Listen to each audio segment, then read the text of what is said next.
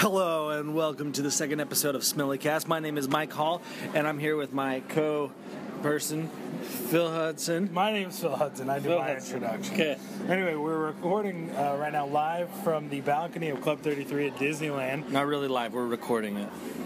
Well, we're recording live. It's live right now.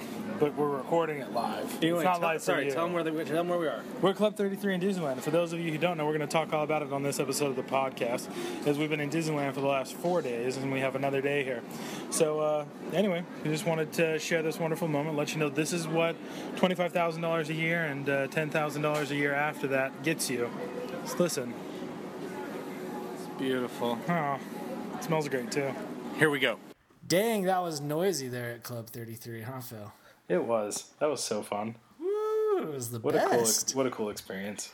The best experience, and it's all thanks to you. Whatever. It was fun. It was good. It's true. It's all thanks to you. As you guys heard, we were at Club 33, which is a very secret place inside Disneyland that most of you probably never heard of. Top secret. Not really that top secret. In fact, we're going to link to a bunch of stuff that talks about it, but it was pretty cool. And you'll understand how cool it is once you see the stuff that we have. The coolest. Oh. Yeah. Well, yeah. So, yeah, as we said, welcome to Smellycast episode 2. We are on a roll now. This is officially a real podcast because we're finally up on iTunes. We got a website going. Yeah. Everything is coming together. Welcome to Wasting Your Life with Mike and Phil. That's what it should be called. Yeah. Don't confuse us for those Portuguese guys down in Whoever Brazil. they are. We're way cooler. So Sort much of. cooler. I mean, we speak English. All right, should we dive right in? Let's do it. So, Okay, so as we talked about, we're first talking about Disneyland. Tell us a little bit about Club 33, Phil. Give us some perspective. well, I think that you're probably better suited to give some information on Club 33, just because I've only been there twice. I've only been there twice, and both times were with you. So, Phil, you are very qualified to talk to us about Club 33. I'm not that qualified. Well, first of all, actually, maybe we should talk about Disneyland and why we're even talking about this weird club inside of Disneyland. Okay, yeah, why don't you start since you're the Disneyland pro? Okay, well, there's this place in California. What's it called? It's called Disneyland. Hmm. I know, it's a novel, like a really unique name. So Disneyland is cool because it's been around for a while, almost 60 years. It's been open. It opened on July 17th, 1955. It did. We figured this out while we were there again, even though I have a jacket that says 1955 on it. So, anyway, Disneyland's awesome. So, I have this theory that Vegas is cool when you're a teenager in your young 20s, but Disneyland is cool when you're a kid, and then again as you get older. So I actually went when I was 25. Definitely, you kind of like I've gained like this respect and this love for Disneyland because of so many different, things that I've experienced there. Right. Even more than that, lesser than I think your personal experiences, but some of the things that I enjoy are the fact that it's an entire world dedicated to preserving this thought that there's magic and that these characters are real and it's inspiring imagination in kids. But the fact that it runs from a business perspective, it just runs so smoothly and you can't tell. You cannot tell that it's like a thing. It is a land. It exists all on its own. It's a whole nother place. Like it's a whole new world. It's just as soon as you step inside of Disneyland, you're completely engulfed. You can't see anything outside of the park. You don't remember that you're in this ghetto that is Anaheim, and you just are in a completely different place. So, I guess as these people listening to us, all two of them are gathering right now. We love Disneyland. And as we said in our intro, we went to this club called Club 33 that is located inside of New Orleans Square in Disneyland. Right. So this club is pretty cool. I first learned about this actually at Mike and Nikki's house. Mike's wife, Nikki, she actually is a member of this group called Mouse Wait. And it's a bunch of Disney fanatics who just love Disneyland and update all this stuff. And it's a little bit cultish. No offense to any mouse waiters out there. But it's kind of crazy how into it they are. and someone sent her napkins from the bathroom inside Club 33, and it had this gilded gold 33 logo on it, and she just freaked out about it. And so I found out that it's actually Walt Disney's private dining room inside New Orleans Square in Disneyland, and it was the place that he was building to dedicate to his guests, but he passed away before he could ever go there. Yeah, and so why 33? Well, there were 33 original sponsors. Right, corporate sponsors. But it's also on the 32 longitude. Is it really? Yeah, I saw it on Wikipedia. Is but I bet it's probably more to do. Thing, or is it just a coincidence? I think everyone in California is on the 33rd longitude. So, anyway, you can go check it out on Wikipedia, and you can see all this stuff. But yeah, there were 33 original sponsors, including like ABC and Coca-Cola and stuff like that. Tropicana. Yeah, and or so maybe Tropicana was Florida. It was supposed to be his dining room to entertain those corporate sponsors and people, and he passed away about 6 months before it opened, and Sad then it opened. Day. Yeah, you got frozen. Did not get frozen. In case anyone was wondering, he's cryogenically frozen and buried beneath Pirates of the Caribbean. It's a keeps fact. him cold. It's been proven time and time again. Not proven. He was cremated. But anyway, moving on from Mike and his crazy Walt Disney. Well, one of the things Mike loves to do is anytime we go there with a kid, he tells them that they're eating Walt Disney anytime they have ice cream or something. He just messes with them. Everything is Walt Disney. Gotta have a little bit of magic. Yeah. Smellitzers. So, see that snow on Matterhorn? That's Walt Disney. So, yeah, anyway, they renovated this club, and they opened it up to basically memberships and super expensive memberships. Why don't you tell them about that? Okay, I think it's, what is it? Is it $30,000 to join, the initial payment to join, and then it's $11,000 a year after that. So I mean, your first year alone, I guess I don't know for sure, but I'm guessing you're $41,000 for your first year, and then another $11,000 every year after that, just to eat. Just to in this club, $100, and you still have to pay, $100 per plate. It's nuts. The only way you can get in is if you are a member, or a member invites you in.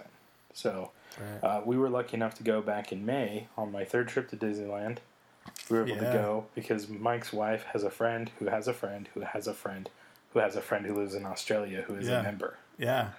And then this last time I was able to ask a favor, and the CEO of my company's brother is a member.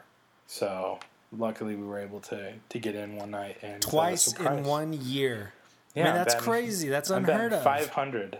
2 out of the 4 times I've been to Disneyland, I have eaten in Club 33. You're spoiled. You have no idea how spoiled you are. I feel spoiled. So it's a cool place, and I don't know. For me, when I go in there, like the first time, it was just magical. Like we went for lunch. There's 2 meals that they do. They do lunch and then they do dinner, and that's it. And the lunch is this giant buffet, and so good. It's incredible. You walk in, everything's still the original way Walt Disney planned it. Lobster. They've got, like a salad bar just full of like all the fresh seafood, duck spring rolls, and then you turn around and there's this giant table of desserts with Club 33 all over them. Yeah. That are just the tastiest things in the world. All you can eat Disneyland dessert. It's amazing. Yeah, and best steak I think I've ever had. Really? Best ever?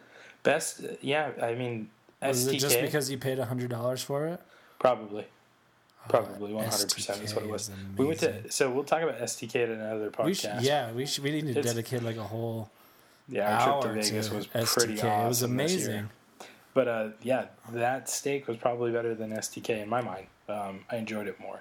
Wow. And I think it was more the setting, and it was a cool meal for me because I got to be there with my friends, and I got to experience this wonderful opportunity that I never thought I'd ever have again. See, and here's the thing, Phil. You're really unique because you didn't go to Disneyland as a child. No. You know, I grew up, and we didn't go a lot, but we went. And it was always just such a huge deal every time we would go. And so that's what kind of started my love for Disneyland, was going as a child. And so you're in this unique position where your first time to go was what, like three years ago? Yeah, it was 2 years ago this October. 2 years ago. So, I was 25. you have that memory of the first time you walked down Main Street, and it's like crystal clear for you. Whereas me, I have no clue. I was definitely not paying attention. I was like, oh, are we going to go on? Am I tall enough for Space Mountain this year? No, it was awesome. And the cool thing that I got to experience is I got to experience it with Mike, my good friend, and his wife, and they're both Disney nerds, and they got to teach me the ways of the Disney fan. See, we're only small time nerds. We're trying to become more so. Which is awesome because it's so there's much fun. some There's real so much fanatics. information. Oh yeah. Real fanatics out there. And I love them all. Like they all have like this amazing respect and this love for the park, and it's so cool how interested they are in every little aspect of it. Yeah. I don't know. It's been awesome, and I feel like it's really like grown on me, become one of my favorite things to do is go there. And it's not just for the Monte Cristo sandwich, which we'll talk about. Yeah. Oh, so good. And it's not for just the Coke that tastes way better at $4 a bottle. So strange. Or the churro.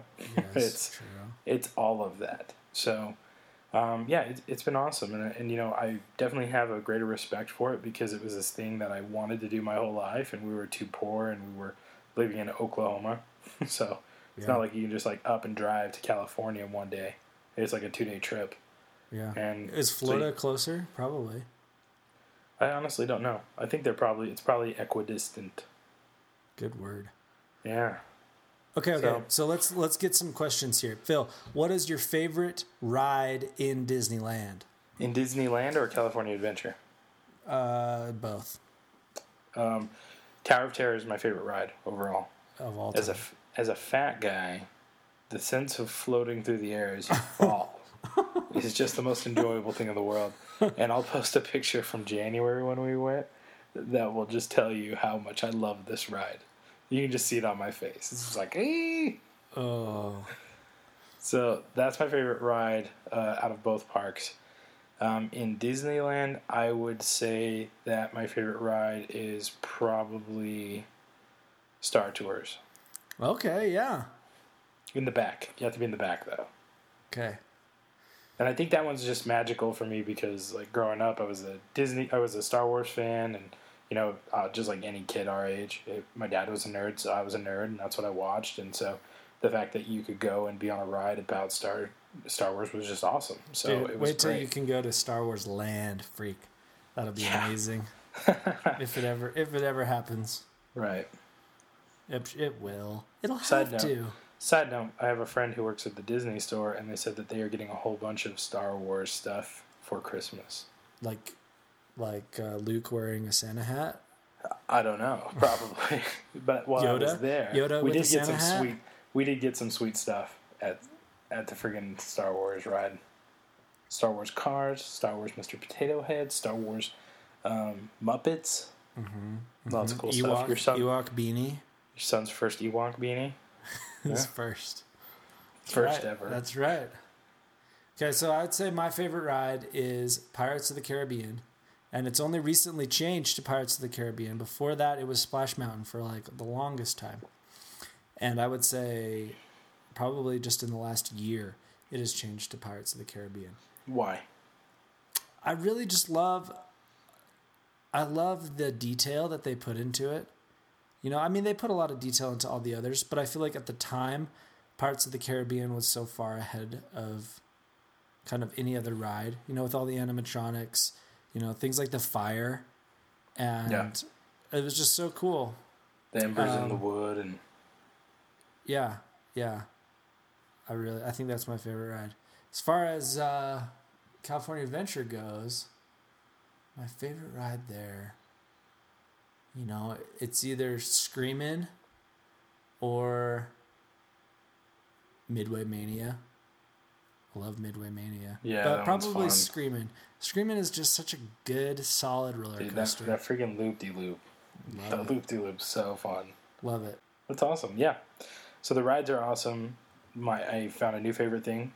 It's the freaking salted caramel hot chocolate at Ghirardelli's. I've just been dreaming about that since I got back. That's good stuff. It's good.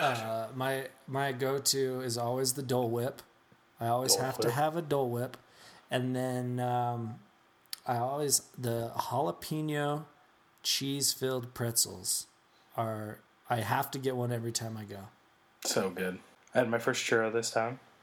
Yeah. I don't really like churros, but I'll eat a churro in Disneyland. Oh, you're so weird. I know. You don't like anything good. I do. I like lots of things that are good. I just don't like churros. We should segue into something more entertaining for people because you suck at food you like. Let's talk about the Monte Cristo sandwich. Oh, yeah. Good idea. So the first time I heard about this was I have a friend who told me that every time he went to Disneyland, he always got a Monte Cristo sandwich. And he said if I ever went, I'd have to get one. So the first time, I made sure that we went. I was exhausted. I was tired. We walked up to the restaurant. Blue Bayou was closed, so the other restaurant underneath Club 33 was actually selling it. Cafe Orleans. Yeah, so we went there, and I remember they were packed. They didn't have any room. And so we walked up, and we were very polite, and we asked to get in. And they were like, yeah, it'll probably be about 30, 45 minutes. And we're like, all right, we'll wait for it. And so then some guy came up, and he was like demanding that he get in. And so the lady looked him in the eye and then looked at us and said, your table's ready, and invited us in instead. It was great. Yeah, so I still remember that. But the sandwich is basically bread with ham, turkey, and cheese. Deep fried. In batter, deep fried, with a blueberry or a blackberry or grape compote. Like a powdered sugar. Powdered sugar. Yeah, and then what is it, like grapes and strawberries, or just grapes? And then you get an order of pommes frites. Yeah, those fries are awesome. I love my fries, and those are good. Man, and then you eat about half of one, and then you feel like you want to die. And so first time we had this, Mike and I got it, and then we went over to some conference at a convention center. Nikki was going to a mouse weight thing. Yeah, meetup. And we just passed out on the couch. Yeah, in Grand California, they were all meeting. And we just fell asleep on the couch. I gorged myself on that sandwich. I was so sick after it. I will never eat an entire Monte Cristo again. Nope. It's always a young man's game. It's like a quarter of it is good for me. Although we did go with Braden, our friend Braden. Braden pounded like a pound. He pounded like a whole 1.5. Yeah, 1.5, 2. Probably close to 2. I think he did that because we told him that he couldn't. This kid's also 14. And he's the quarterback on his football team, so he's really fit, but unlike Phil and I. I'm not fit at all. I'm not either. I guess my clothes fit snugly. Does that count? Yes. Okay. So other than that, I have a new favorite thing that I love to do when I'm in Disneyland. It's a freaking pizza press. Oh, yeah, pizza press. So the last couple times we stayed at the Tropicana, which is this little ghetto hotel right across from Disneyland. Cockroaches. I emailed them about those, and they gave me one of our nights for free. I need to email them about that so I can get my whole night for free. They might. They didn't even clean my room. They might be skeptical because it was a while ago. It was the same room that I was complaining about. But. Oh, well, yeah. So anyway, super ghetto, but right on the corner of this building. Super ghetto, just kind of ghetto. Pretty ghetto. The beds are comfortable. Yeah, they are. Air conditioning works really well. Yes. But cockroaches, cracked showers. There were 2 cockroaches, and they were tiny. A musty odor. That was me. Anyway, you walk around the corner, and there is this little pizza place where you can pay $10 for a personal pizza, and they just make it right there, and they sell Virgil's root beer soda. Yes. So good. And the whole thing's just awesome. Their barbecue chicken pizza, you add bacon. Changed my life. I think I had one every day I was there. What's it called? The Times or the Chronicle or the Times? The Times. Yeah. So it's this whole publishing based thing. I've got some photos. We'll post them up. It'll be good. Yeah, Pizza Press is really good. I recommend it. If you're eating outside of the park, if you're eating in the parks, I would say Cafe Orleans. Well, if you can't go to Club 33, if you can't, Cafe Orleans. I love the Jolly Holiday. I've never been there. Nikki and I went there when I went out for a day a few weeks ago, and we ate there. It was really good. That's cool. It's awesome caprese sandwich. Carnation Cafe is okay. Their breakfast is decent. Mm-hmm. Mm-hmm. Yeah. So, all of that. All right. Is that enough Disneyland stuff for this time? I think the one thing that I wanted to point out was just how awesome it was, because we didn't tell anyone. It was just you, myself, and we told Bobby that we were going to Club 33. And so you and Bobby didn't tell your wives. And so Bobby and Kira didn't know. Being the douchey single guy, I was like, hey, let's take photos in front of Club 33, because we told them we were eating at the Blue Bayou. And Mike's wife, Nikki, was pissed because she doesn't like it as much as everyone else does. She doesn't like the Blue Bayou. And Bobby's wife was pissed because they just had lunch the day before there. And so we didn't tell him. And so I was like, let's take photos. I post for a photo. And then I was like, do you guys want to pose in front of it? We'll take a picture. So they're taking this like sad photo. And then while they were doing that, I rang the doorbell to let them know we were there. And then right as they were like taking their photo, the secretary of Club 33 walked out. She was like, what can I do for you? And I was like, oh, it's, Party of Five for Phil Hudson. And like Nikki was just like, are we eating here? Mouth drop. Freaked out. And they both started crying. So they did. They both cried. Yeah. So it was a good little surprise. Huh. Yeah, I think that's good on Disneyland. It's a fun place. If you haven't been, you should go. If you have been, you should go again. Yeah. I think I want to try to do some recurring segments on this podcast about Disneyland. Maybe focus on different rides. Like, we can each pick one and like maybe just kind of educate the other on the history of something. And yeah, we need to talk about do that every like couple episodes. We need to do a little bit more about Club 33 too, because they're changing it completely in January. Yeah, it'll be closed till June or July. Yep. So should be interesting. Crazy. Well, let's hop on to another segment that we love: movie reviews. Movie reviews. So, Mike, what's the date today? Well, today is the 7th of November. What was 2 days ago? The 5th of November. Remember. The 5th of November? The gunpowder treason and plot. I don't remember the rest of this. I know of no reason why the gunpowder treason should ever be forgot. There you go. So what do you do on the 5th of November every year? Well, I'm a bit of an Anglophile. And so I lived over in England for a few years. And so I just kind of loved everything about England. And then I came home and went to high school and met my wife and found out that her brother actually pretty much celebrates Guy Fawkes Day on the 5th of November. They're not British or anything. They just like any excuse to have a fire and light stuff on fire. Things. Yeah. Who wouldn't? It's great. So for the past 3-4 years, they've had a big bonfire on Guy Fawkes Day. We burn an effigy and everything. And so, of course, for our movie review for this month, well, I guess this week, bi-week, I don't know how often we're doing this thing. Anyway, for our movie review this episode, we are doing V for Vendetta. And? Oh, an Ender's Game. Which we'll get to.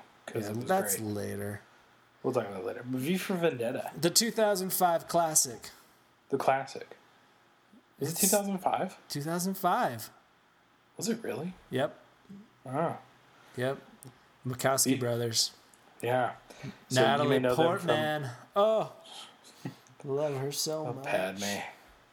So. Sweet, sweet Padme. V for Vendetta. I just remember every guy loving that she had a shaved head. I did.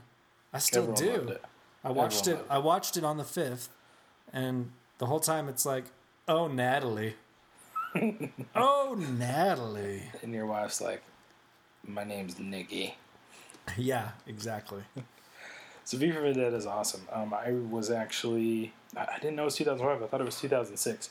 But it came out, I didn't watch it, and then I was on my mission for my church, actually, and you can't watch TV or movies or anything, and I just remember staring at the poster and being like, I want to watch that. What so is bad. This? Yeah. I was like, there's a man with a mask, and it looks like he's fighting Hitler. I think I want to watch that. Yeah.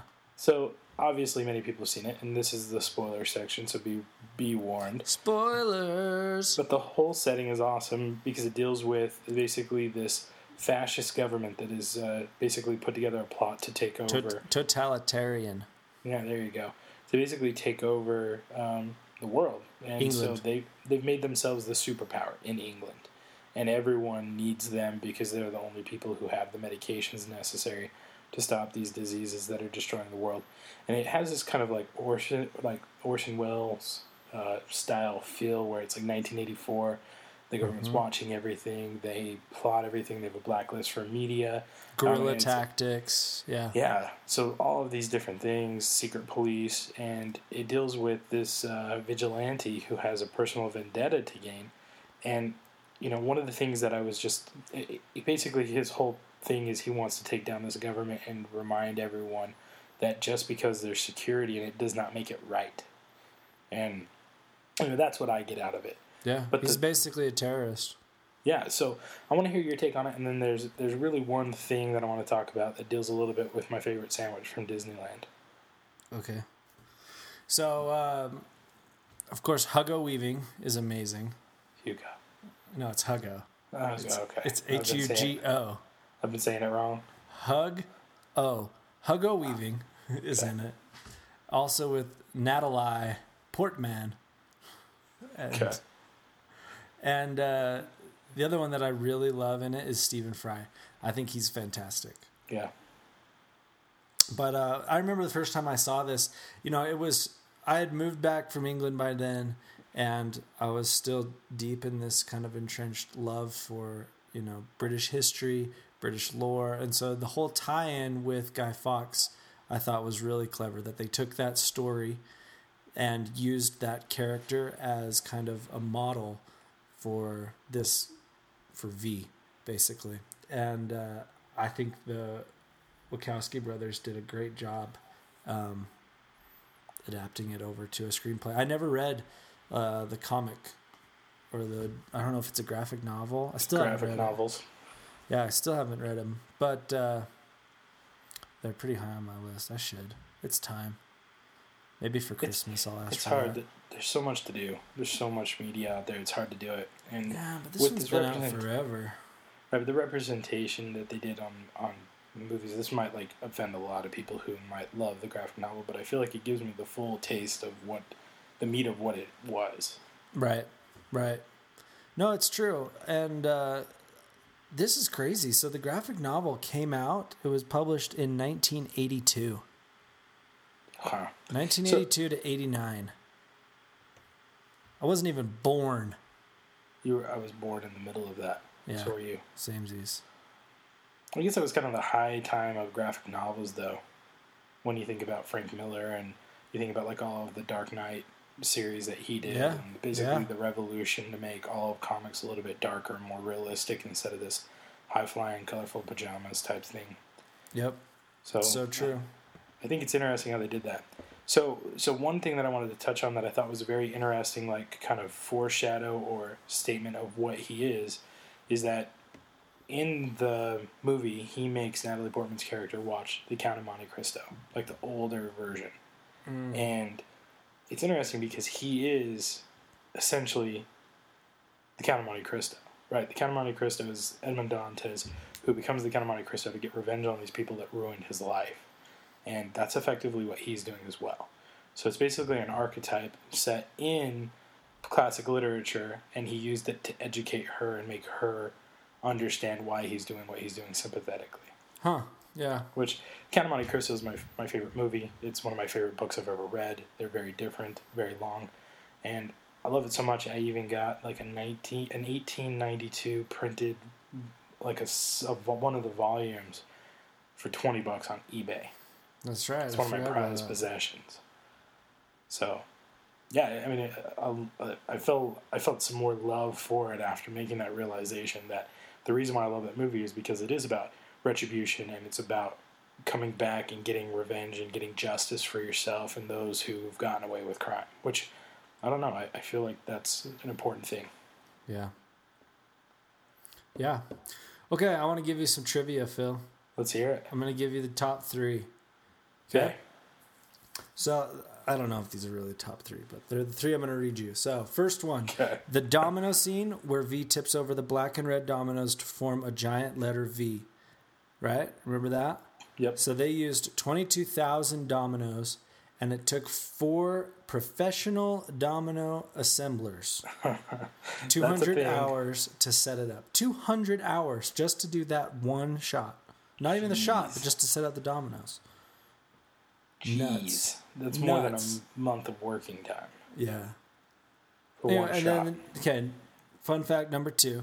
The name Eevee is pronounced E-V, with an E being the 5th letter in the alphabet 5. and V being the 5 in Latin, and Y being the 25th letter, which is 5 squared. Wow. Pretty cool. Huh. Right? Oh. Okay, last one. On a clock that has an hour hand and a minute hand, the time 11:05 makes a V. So the two numbers 11 and 5, where 11 is November and 5 is the day, spell out the 5th of November. What? Remember the 5th of November makes a V. What? Isn't that cool? What? Yeah. What? So yeah, that's my trivia for V for Vendetta. V for Vendetta is one of those few that's like a solid, like super solid 5 out of 5 star for me. So what you learn as you listen to our reviews is that I'm a little bit more forgiving on most movies than Mike is. I don't know. And I feel like it gives us some leeway. Like, I'm pretty picky about certain things, but Mike, he is really good at not just giving in to the emotion of the moment of the movie and really looking at it from the big picture. So that's 5 out of 5 is a big deal. It really is. I don't give in. There are like a handful of movies that get a 5 out of 5. You know, like Back to the Future gets a 5 out of 5. Did you even Inception? Inception is, I don't know how Inception could have been better, other than maybe some more plot explanation, you know, just to make it a little bit easier. But that's also part of what I love about it, is that you come out of it questioning, talking about it. Everybody was talking about it for days, weeks. Yeah. I mean, we're still talking about it. It just came up.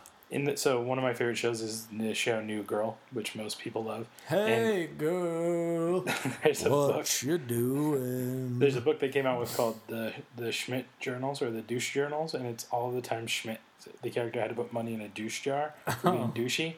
And one of the things was it was recurring in there was like, remember Inception, guys? And it was like for months. That's all he talked about. Or like he wanted to see it like 300 times. Yeah, I think I would give Inception a 5. So anyway, that scales. It's really like broad. Like, and the 5 is so far out there that's a pretty big deal. Now you guys have probably all mostly seen V for Vendetta and are just thinking, why are you still talking about this? But to me, I just want to hammer in the point that 5 is a big deal. It's almost like, would you give it a 5 out of 5? Would be a V. I would. On my scale, it's a 5 out of 5. I don't think there's a dull moment in it. I think for me, it captures everything. It's entertaining. It's well put together. I don't feel like anything's forced. Yeah. So those are the things that I appreciate about it, and the dialogue's incredible. I watch it at least once a year, guaranteed. Most of the time, more. Right. But it's one of those ones that I can watch over and over and over, and I always enjoy it, and I always come away just like, one of the very great first movie. Yeah, one of the very first Blu-rays I ever purchased, and I now have over 300. Jeez, you don't have to brag. I have a lot of Blu-rays. I got like 20. Well, I'm a big deal. What can I say? All right, so let's hop on to our new movie, which is Ender's Game. Now, be warned, there are spoilers here, but Ender's Game is based on a book that is like a classic sci-fi, prize-winning novel, so most people should have understood what this is by now. Yep. If not, you owe it to yourself to just buy it on Audible and listen to it in your car to and from work. Like, it is great. So let me tell you my experience with Ender's Game, because Mike is actually the reason why I love Ender's Game. I am not. You are. I borrowed your copy of Ender's Game. We were talking about this. You with a couple pages ripped out. The front pages were ripped out by some girl in Portugal on a bus. Yeah, Nicole. Yeah. So. Thanks, Nicole. Yeah, gosh. Nicole, wherever you are. I don't know what I missed. I probably missed like a publisher's note or something. So I read this book, and it just blew my mind. Like, you get to the end, and there's this giant thing that is happening through the whole thing, and you don't know till the end, and it just rocked my world. And this was a time when I was just so into things that could just blow my mind. And it may have actually been like you might have recommended it because of the fact that you guys made me watch the movie Saw, and I'm not into like gore or horror, and that movie's not about that. It was about psychological, like, whoa, that dude was laying on the floor dead the entire time. Yep. Blew my mind. Like, that, Donnie Darko, like, yeah, we were all like addicted to that freaking website, trying to figure out what was happening, who's Frank, what's happening. So it was all in that time frame. And then you let me borrow your copy of Ender's Game, and I read it in like a week. And I was so in love with it. Really fast, yeah. I went out and I bought like all of them on. You were gonna buy them for my birthday or Christmas or something, and then I bought them on like. Yeah. I bought them on eBay, and then somehow like one of our friends was like needed some help ordering something on eBay, and she saw what I'd ordered, and she told you, and so like Ender's Game, Ender's Shadow, like all of it. Yep. So yeah. So I've been waiting for this movie since then, but you've been waiting for it longer. I have. It's one of those ones that I read the book probably close to 15 years ago, and I mean the book came out in '85. Yeah, like the year I was born. Yeah. Yeah, but probably about 15 years since I read that book, and I always felt like it was always such a good book that eventually there would be a movie made, and I was really excited about it, and I followed it a little bit, like back in 2011. Yeah, when like Damon Lindelof was like writing a version, yeah, a bunch of people like took stabs at it, and it was like up in the air. They weren't sure if they were going to make it. There were a bunch of problems with the script. I think Orson Scott Card wrote a version. Yeah, I heard that one was crap. That's what I heard. But yeah, and so it's gone through all of these different kind of ups and downs. I think that they've really struggled to get it out. But I honestly feel like they really nailed it. Yeah, absolutely. And it's good to hear you say that, because I saw a bunch of reports. I didn't see it till the day after it came out. I saw it on Saturday, and they did showings Halloween night, early Thursday, and I saw a bunch of people, and I saw one person, and their comment was, Ender's Game was great. If you like the book, then you'll love the movie. It was really good. And then right after that, I looked at Facebook, and another friend was like, if you like Ender's Game, you will think that this is an atrocity. Like, it just was going off about how it was so bad. And so I wasn't sure what to expect. I just feel like people have to hate no matter what, Right. Especially when you get a adaptation from a book. I mean, people said the same thing about Lord of the Rings, Right. And nobody can deny that those are amazing movies. Right. And that's the interesting thing, as I've mentioned, I like screenwriting, and as I've studied screenwriting, one of the things they really talk about is the difference between an adaptation and an actual movie script. And they're very different. So an adaptation is a book is not a movie, and they can't be the same thing. There's a set format. We have almost 100 years worth of movie format in our brains that we look for and we're used to, and when it's different, it's odd and it throws us off. So you can't do the exact same thing. There's things you need to change and leave out in order to make it make sense for a movie. But I was surprised at how few things that I noticed they changed. And granted, it's been almost 8 years since I've read the book, but it's like surprisingly few things were different. And I'll tell you, for me, watching it, it was almost an emotional experience. There were several times where I just got choked up watching Ender do his thing. The moment I saw Bean, I did a fist pump. I was like, yeah, it's Bean. It's my boy.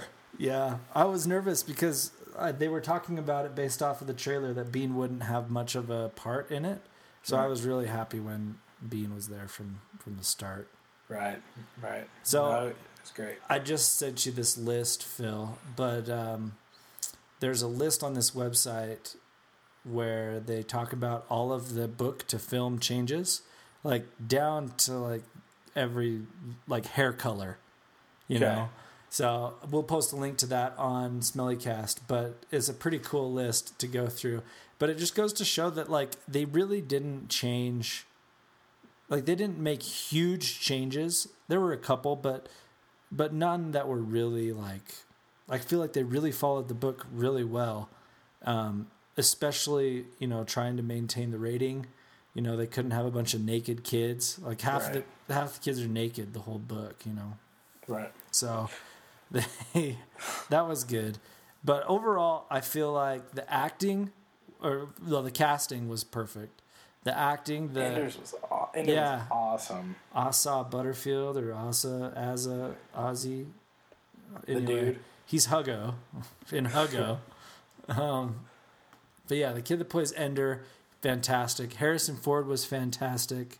Ben Kingsley, he was great. Good. Viola Davis was good. She was great. Especially with Harrison Ford. I thought she was really good. Yeah. So one of the things that a lot of people talked about was that they were afraid that Harrison Ford was not really putting his heart into the role from the trailer. It looked like he was old and tired. Yeah. In fact, you might have been the one who said that. He did look that way. But he was great. And there were some great moments. He really was good. Yeah. And I like that they had a big, that they were able to get him for this. I mean, I feel like, having like Abigail Breslin and Ben Kingsley and Harrison Ford, like that takes the movie to a whole nother level. Right. Than if they would have just had a bunch of nobodies. Which, I mean, it could have been fine with a whole bunch of nobodies, but I just like seeing that it Solo playing Hiro.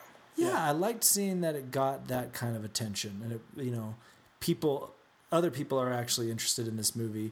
And I'm really, really hoping that they continue on and make more. I'd love to see them do like Xenocide. Yeah. I mean, Speaker for the Dead will be good, but Xenocide will be fantastic. So I still need to read both of those, actually. So they're on my list of things to do. Don't be mad. Don't be mad. So just a couple points here that I wanted to touch on. From a story perspective of Ender's Game, really the thing that I felt made it so emotional for me when I was watching it, and I feel like a sissy saying that, was the fact that the story is not a story about fighting off evil, and it's not a story about survival. It's a story about a young kid having to make decisions that he's accountable for. Yeah. And dealing with not wanting to become someone he despises and hates, which is his older brother, who's basically a psychopath. I mean, he's a sociopath. Yep. Enjoys killing things. Like in the book, he kills animals, like skins them. And so the difference between being that and being too compassionate, like his sister. And so he becomes this person. He has to deal with these choices. And two of the changes that I noticed is in the first book, from memory, he kills the boy in the school in the beginning. Yeah. Yeah. And then they don't tell him until the very end. And then Bonzo Madrid, when they're fighting him in the shower, he doesn't knock him back and he accidentally hurts him. Like, he straight up kills him. Like, he hits him in the nose and he leaves, and then he finds out later that both of them had died, and he has to deal with that.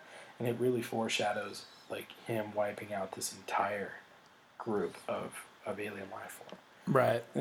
And so, one of the things that he said is, Harrison Ford's character talks about, like, Viola Davis is like, it used to be a war crime to draft people under the age of 15, and Harrison Ford says, well, we can have the luxury of asking ourselves that after we won. Yeah. It's really that war mindset, which I thought was interesting. And then he's celebrating Ender, and he's telling him, great job, thank God for you, you did it, you beat them. And Ender didn't know. He thought he was playing a game this whole time, and he's wiped out this entire, like, race or species. And he turns to Harrison Ford and he says, it's not about winning, it's how we win is just as important. Yeah. Well, and so that kind of ties into one thing that I loved is the whole, like, Ender has to become a leader through the whole thing, but he doesn't become like your typical leader, especially in like in a war or a battle school type of situation. He becomes a leader that uses positive reinforcement. He makes his whole crew feel special, and because of that, they have more respect for him. And I think it just shows a lot about, the power of positive reinforcement. Right. And he's really unique in that sense as a leader. Yeah, it was great. And I think everyone needs to go watch it. I've seen it twice. I want to go see it again. Twice? Wow. I saw it Saturday, and then I watched it again Monday. Well, so a couple things that I noticed, I kind of wonder why they decided to use the word Formix instead of buggers. Right. I mean, I know in the later books they change them over to Formix, but I just kind of liked buggers as a kid, I guess. Right. Maybe it's a slang term. Yeah. So that was one thing that I thought was interesting. I thought the battle room, it looked so much like how I pictured Imagined it. It really did. Yeah. like small differences, but overall, like I feel like they captured it really well. The other thing that I thought looked awesome and looked better than I had even imagined it were the suits that they wore. Yeah. So this was probably one of the only movies where I've actually sat and watched it and thought, wow, the set decoration on this is incredible. Yeah. It was just good. Yeah. It was good. And then the other thing that I thought they actually did really well with that I was really nervous about was the battle scenes. I was nervous that, the graphics would take a hit, not being, the gravity stuff. Yeah, and just not having this. I mean, it had a big budget, but not like a huge budget for graphics, I feel. And so I was nervous that, the graphics might take a hit, but I felt like they were stellar. Right. Yeah, no, it was great. It was great. I freaking loved it, and you should all watch it so that we can get more of them. So, Phil, what rating would you give Ender's Game? I'm giving it a 5. 5 out of 5. I am. Again, just remember, I'm a little bit more lenient because I can separate and I can push aside things. Like, so if, let's say, dialogue's off, but I think that overall it achieves something that evokes emotion out of me, I enjoy it. Yeah. But man, it had me tearing up like 3 times. And that, to me, tells me that it connected with me. And I still don't really see a flaw in it the 2 times I've watched it. So I'm going with a 5. Yeah. You can't give a 5 now that I said it's so hard for you to give a 5. Just I know, my standards are raised. Give it a 5 if you think it merits it. It's one of those ones that I can't wait to watch it again. Yeah, I the whole time I was watching the signal, I was like, I can't wait till I own this. And both times I thought, when he was like in the mind game, I was like, why is there not an app for this? I would play this game. I would play this game right now. They were going to. I think they were working on a game. I think. Don't quote me. Ender's Game for Xbox One. Could you imagine with the Kinect? Yeah. Oh, you just start salivating. I'm gonna give it.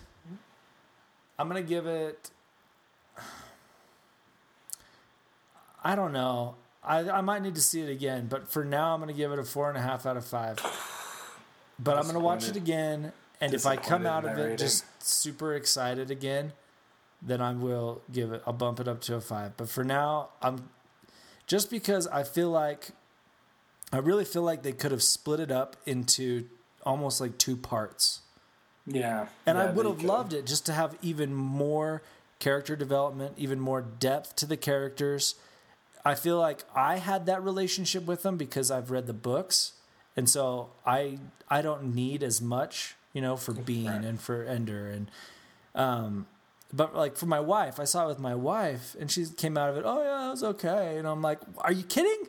That was great. But it's because I have a lot more understanding based on the story. So I really wish that they would have split it up into like 2 parts, and hopefully the movie will be successful enough that they can do that later on. But that would have been really interesting for me to get a little more out of it. And who knows, maybe we'll get like a sweet director's cut or something. That'd be great. Yeah. Good old Gavin Hood. Good, man. It's good. All right, well, let's move on. Just 3 quick topics here. Let's talk about the soda of the week. Yeah, what's our time at? What are we looking at? We got about 10 minutes left. Okay. So you go ahead, Phil. Well, actually, first, before you go, I have a soda pop here that I'm going to drink while we are talking. So okay. That's ice. That's not a soda. Yeah, okay, here we go. Ready? What was that sound? That was the sound of me opening this bottle of Cheerwine.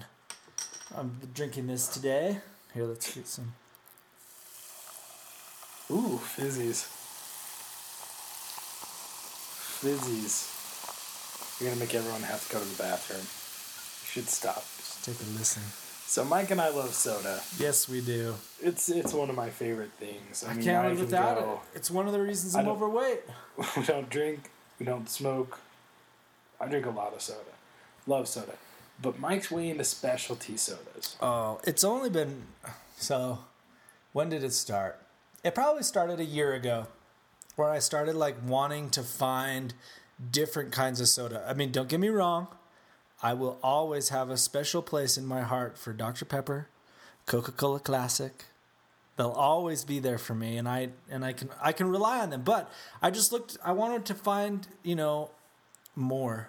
I wanted more depth to my life of soda. Yeah. And so I started out just kind of going to my grocery stores and looking for different kinds of soda, and I there's lots of different kinds of like ginger ales and root beers, and a lot of them are big brand names too. But then I started finding some like the Bundaberg ginger beers, so good. Good. And then Phil introduced me to Virgil's, which is where I'm going to pass the torch and let you talk about Virgil's. We knew about Virgil's. So as we mentioned probably before, Mike and I volunteered at the Sundance Film Festival every year. We've done it 4 years. Yes. This will be our 5th year. Fifth? And this is our 5th year. Yeah, it is. Yeah, white jacket, blue vest. That's right. Red jacket, orange jacket. So we've been there for 4 years. This will be our 5th year, and one of the things that Mike got there once when he started collecting root beer bottles, because I was still branching out, Yeah, he got a Virgil's root beer in the deli at Sundance, where they have the best croissant. Oh, yes. Cheese and ham-filled croissant. So good. Staple of Sundance. Yes. And so that's where we first tried Virgil's, but it wasn't a thing. And then I moved out here to Arizona last year, and there was a Fry's grocery store, Smith's in Utah, Ralph's in California, and I went in there and they had all these bottled beverages, and one of them was called Virgil's Dr. Better. And I'm a Dr. Pepper fiend, 3 generations of addiction in my family, and I was like, I have to try that. And so I bought them, and they were about $1.50 per bottle, and so worth it. So smooth. So it's a microbrewed, caffeine-free Dr. Pepper style soda, and it is different. It's not Dr. Pepper, but it's a smoother, crisper, has more of a long-term flavor, and it's just great. It's one of my favorite things in the world. And all of Virgil's stuff's great. I mean, their root beer is one of my favorite things. I haven't had root beer. I haven't craved root beer in years, and now that's one of my favorite things to drink is root beer because of that. Yeah, they've got a fantastic root beer. They really do. I also really like their black cherry cream soda. I'm not a big cream soda fan, but I can do IBC cream soda, and I can do Virgil's cream soda, and the black cherry is fantastic as well. So yeah, Virgil's. They are not a sponsor of this show, but we would like them to be. Oh, please! We'd love them to send us free soda. Yeah, we'll say your name like every week. I would do an episode like every week, guaranteed, for like 10 years, for just like one free bottle. 10 free bottles a year. So good. Oh. So yeah, other than that, the beverage that I have right now was recommended to me by a former boss of mine named Brian Irwin, and it's Vernors Ginger Soda, not a ginger ale. I was feeling ill last week, and so I bought a 12-pack of these. It's a different flavor than ginger ale, which you typically drink on an airplane, as the oatmeal likes to point out. Yes, I do it too. It's amazing. Yeah, it's great. And this is good. It's barrel aged, and it's smoother. It's a little bit sweeter. It's enjoyable. Do you really think it's barrel aged? I'm sure they put pieces of barrel in there and floated around. Yeah. They wouldn't say it on the can unless it was real, Mike. Okay. So, and then right now I'm drinking Cheerwine, which is a cherry soda, and where does it come from? I don't know where it comes from. I think back east somewhere. But a little fun fact about Cheerwine. So back in 2010, so it's a cherry soda. Have you ever had it, Phil? I have not. I would have thought you did back in your Oklahoma days. Anyway, Maybe I did. So it's a cherry soda, but back in 2010, Cheerwine partnered with Krispy Kreme, and they released a Cheerwine flavored donut. What? Like a cherry soda flavored donut. It sounds amazing. It does sound amazing. So Cheerwine is one of my like favorites, and I think back east you can get them a lot more than here. Here you have to kind of go to specialty shops and stuff. And then, so real quick, one other soda that I wanted to talk about that I'm really enjoying right now is it's called like Saranac sodas. So their root beer and their sarsaparilla is really good. But they have some other flavors that I really want to try. I want to try their Shirley Temple soda. They do like, beers and things too, but they do these non-alcoholic drinks as well. So they've got a Shirley Temple soda, a ginger beer, and a black cherry cream. So if anybody can figure out how to get me those, I would really appreciate it. But anyway, we love soda. We do. If you want to talk to me, you can check me out on reddit.com/r/soda. What's your username? Chocolate Fail. Chocolate Fail, king of our soda. So ridiculous. I just love soda. It's great. It's such a great subreddit. Okay. So, along with soda, we also love food. Yes. So, because I live in Arizona, Mike lives in Utah, and because we travel quite a bit, California, Las Vegas, here in Arizona, all over, we try different things. And so, Mike, what place have you been recently that you're enjoying? The other day I went and I tried out the Wild Zucchini Grill. I don't know how many people know this, but it's created by the same people that started up Costa Vida. No. Okay. Cafe Rio. I think Cafe Rio. And it's called the Wild Zucchini Grill, and basically it's Italian street food, and they have these sandwiches there called piadinas, and they are like I was kind of skeptical going in, but so good. It's like a sandwich. Let me read you what it is, the whole description. You ready? A flatbread sandwich starts with a thin handmade flatbread prepared with locally milled organic flours. Add a grilled item like chicken or steak or whatever. Angel hair pasta. Hair pasta in this flatbread with some sauce. You can do like marinara or Alfredo or pesto. And then you add in extras. So you choose like, jalapenos and olives and... It's like an Italian gyro. Yes. I was shocked at how much I enjoyed it. Did you really? I did. I don't have any good Greek food. I don't have any good Greek food near me. Sorry. No, I just changed. I was going to talk about my favorite Mexican place here in town. Yeah. Like Beto's style, like 24-hour style Mexican restaurant. Big old thick burrito. Yeah, now I'm switching to Jay's Gyros. Jay's Gyros? Yeah, it's right by the Sky Harbor International Airport in Phoenix, right across the freeway from my work. It's a little hole-in-the-wall place. You go in, it's ghetto. I mean, it's so ghetto that they have a giant old-school projector-style flat-screen TV. The giant big screens with, like, the giant curved back. Yeah. Embedded in the wall. No. Like, that's their TV. Gross. And you can tell the sun's been beating on it for years. And they have a giant Michael Jordan poster. No. Like a full door poster. And, I mean, it is ghetto. And you go in and you order, and the friggin' gyro is the best gyro I've ever had in my life. It is so good. Really? Just piled with meat. The sauce is incredible. Oh, it's so good. And I want one right now. It's like there's a little treasure trove of just Greek awesome. We have no good Greek food where I live. There's like there's not even bad Greek food. You know who has the best gyros in Utah? Who? The Missionary Training Center. You're lying.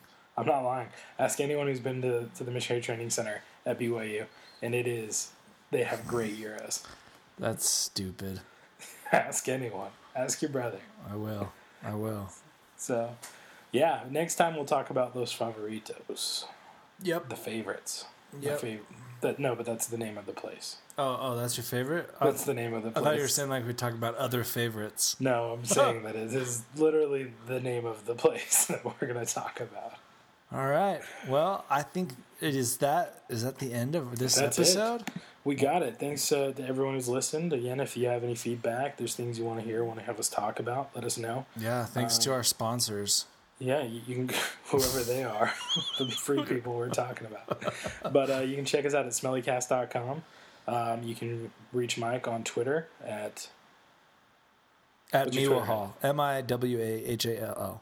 At Miwahall, and I'm at P Hudson, PHDSON. Don't forget, if you are on iTunes or have an Apple device, you can subscribe. Oh, please do.